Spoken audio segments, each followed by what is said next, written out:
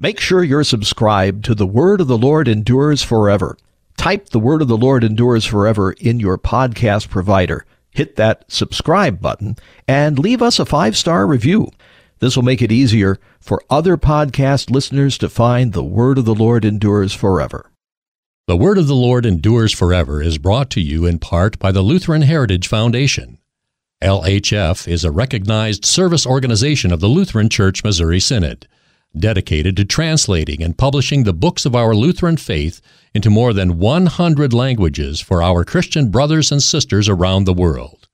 Learn how you can take part in their work at lhfmissions.org.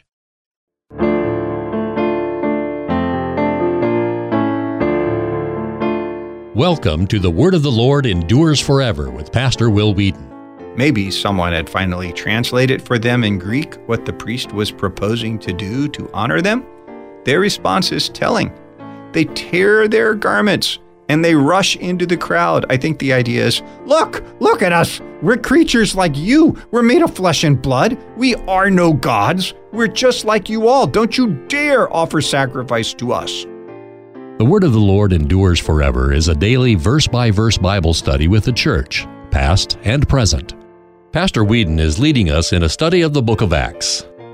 The grace of our Lord Jesus Christ, the love of God, and the communion of the Holy Spirit be with you all.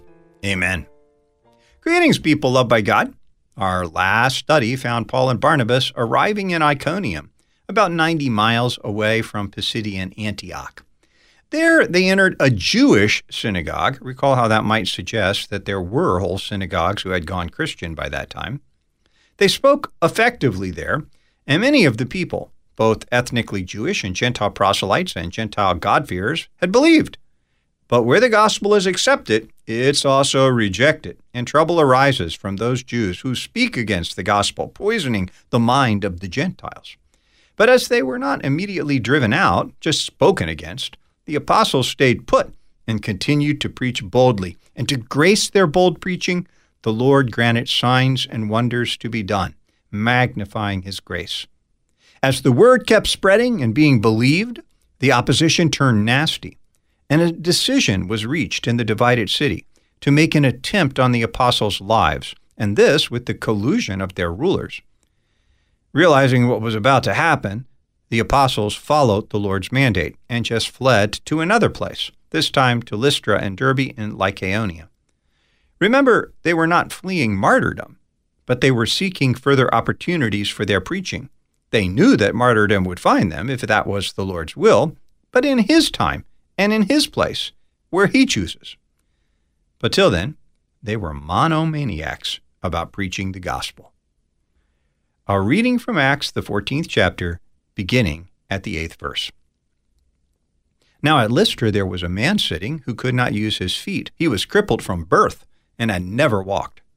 He listened to Paul speaking, and Paul, looking intently at him and seeing that he had faith to be made well, said in a loud voice, "Stand upright on your feet." And he sprang up and began walking. And when the crowds saw what Paul had done, they lifted up their voices, saying in Lycaonian, "The gods have come down to us in the likeness of men." Barnabas they called Zeus, and Paul Hermes, because he was the chief speaker. And the priest of Zeus, whose temple was at the entrance to the city, brought oxen and garlands to the gates, and wanted to offer sacrifice with the crowds. But when the apostles Barnabas and Paul heard of it, they tore their garments and rushed out into the crowd, crying out, "Men, why are you doing these things? We also are men of like nature with you, and we bring you good news, that you should turn from these vain things to a living God, who made the heaven and the earth, and the sea and all that is in them. In past generations He allowed all nations to walk in their own ways. Yet He did not leave Himself without witness, for He did good by giving you rains from heaven and fruitful seasons, satisfying your hearts with food and gladness." Even with these words, they scarcely restrained the people from offering sacrifice to them. Acts 14, verses 8 to 18. Let us pray. Almighty and gracious God, the Father of our Lord Jesus Christ, you have commanded us to pray that you would send forth laborers into your harvest. Of your infinite mercy, give us true teachers and ministers of your word who truly fulfill your command and preach nothing contrary to your holy word.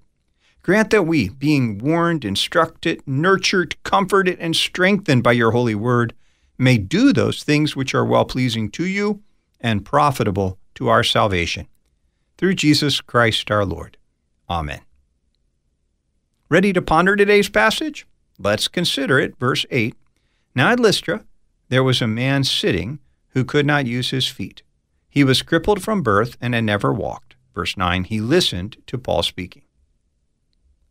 This account has marked similarities to the crippled man that Jesus healed through Peter and John at the temple in Acts 3. As in that case, this man too had been crippled from birth, had never been able to walk. Perhaps he could still crawl to get around, dragging his useless feet behind him as he pulled himself along. No mention here of the apostles seeking out a synagogue. It sounds like there may not have been one there. So they just begin sharing with these rank heathen the good news of salvation in Jesus. And as Paul spoke, the crippled man listened.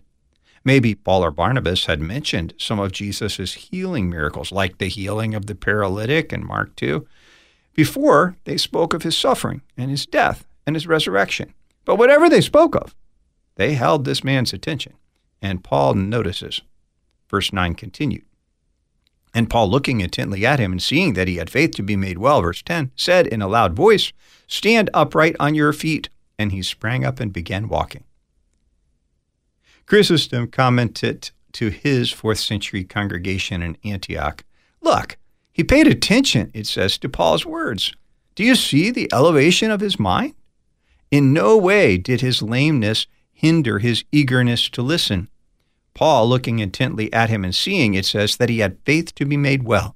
He was already predisposed in his purpose and resolution. And yet, in the case of the others, it was the opposite. Their bodies were healed before their souls. Not so with this man. It seems to me that Paul saw into his soul. I love that.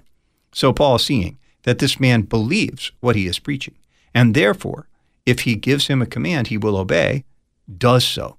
Paul says, "Up you go, my man." And immediately he leapt up and began walking about. The miracle was intended to verify the veracity of what Paul and Barnabas had been sharing. But the crowds weren't apparently paying attention carefully to what was being said, but they sure didn't miss out the miracle that just happened in front of their eyes. Verse 11. And when the crowd saw what Paul had done, they lifted up their voices, saying in Lycaonian, "The gods have come down to us in the likeness of men." As I said last time, oh, so close.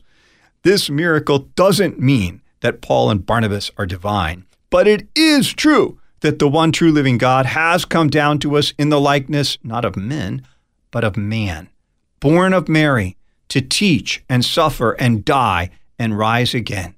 God really did come down, as we confess in the Nicene Creed, who for us men and for our salvation came down from heaven and was incarnate by the Holy Spirit of the Virgin Mary and was made man. And Paul and Barnabas, they are just witnesses to that man. Verse 12. Barnabas they called Zeus, and Paul Hermes, because he was the chief speaker. We had noted earlier that Paul became the usual preacher, with Barnabas more of an assistant, and no doubt happily so.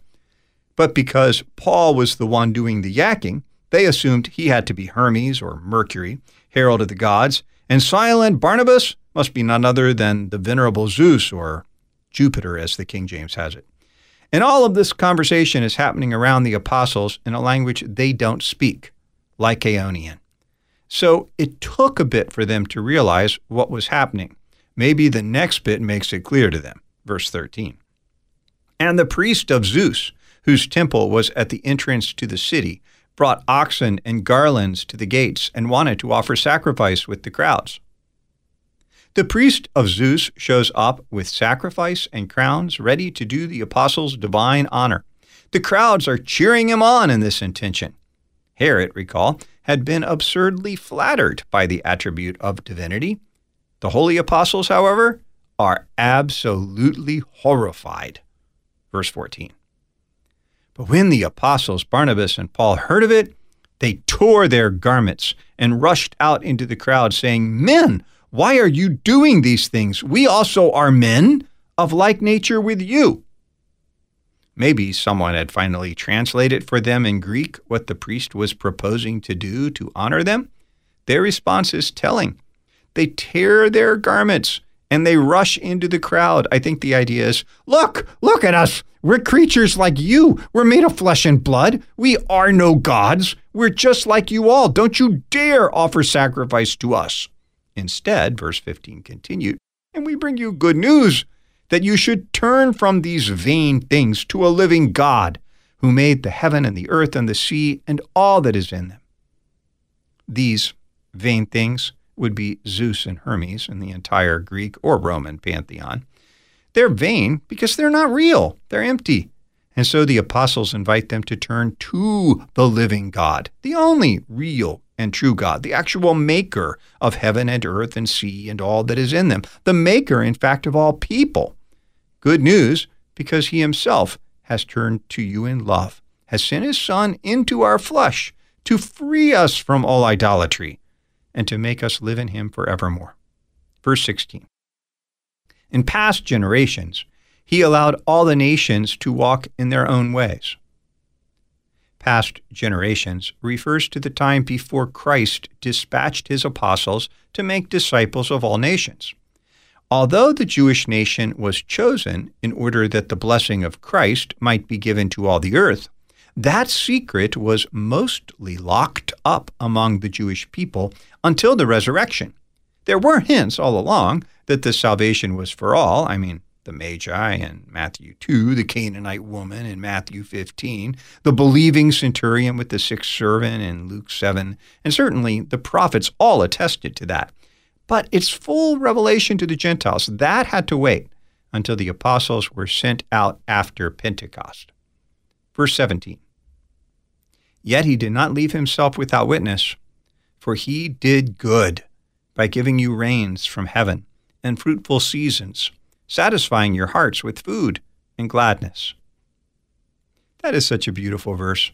Paul is just drawing out the truth Jesus taught in the Sermon on the Mount, Matthew 5, verses 44 and 45. But I say to you, love your enemies and pray for those who persecute you, so that you may be sons of your Father who is in heaven. For he makes his sun rise on the evil and on the good, and sends rain on the just and on the unjust. God's loving provision of rain and fruitful seasons that satisfy hearts with food and gladness, it extends to all the earth. It's not only to Israel that he gave these good gifts of the first article of the Creed. Verse 18. Even with these words, they scarcely restrained the people from offering sacrifice to them. The people and the priest of Zeus were having a hard time with this. That the men had worked a great miracle, or more accurately, that the one they proclaimed had worked a great miracle through them, that was undeniable. They all saw the man they had known for their whole life, being lame, now walking around whole and well. But that this meant that everything in their view of the world and of their gods was all wrong? That they needed to repent and turn away from the way of life that had been delivered to them by their fathers? That's what they couldn't wrap their minds around, and why they could scarcely be restrained from the sacrificial offering. That's where we'll take our break for today. Next up, trouble chases them all those miles away as antagonists from Antioch and Iconium show up in Lystra and incite the fickle crowds from offering sacrifice to the men to killing them. Paul is stoned and dragged out of the city. But to the shock of the disciples, he stands right back up and heads back into the city, preached and converted a ton of folk, and then headed right back to where they had already come, strengthening the disciples all along the way. Till next time, people loved by God, the Lord bless you and keep you. The Lord make his face shine upon you and be gracious to you. The Lord lift up his countenance upon you and give you peace. Amen. Thanks for listening to The Word of the Lord Endures Forever with Pastor Will Weedon. The Word of the Lord Endures Forever is a listener-supported program. You can donate by check, make your check payable to The Word Endures, and send it to Box 616, Collinsville, Illinois, 62234. You can also make a secure online contribution at thewordendures.org. The Word of the Lord Endures Forever is a production of LPR, Lutheran Public Radio.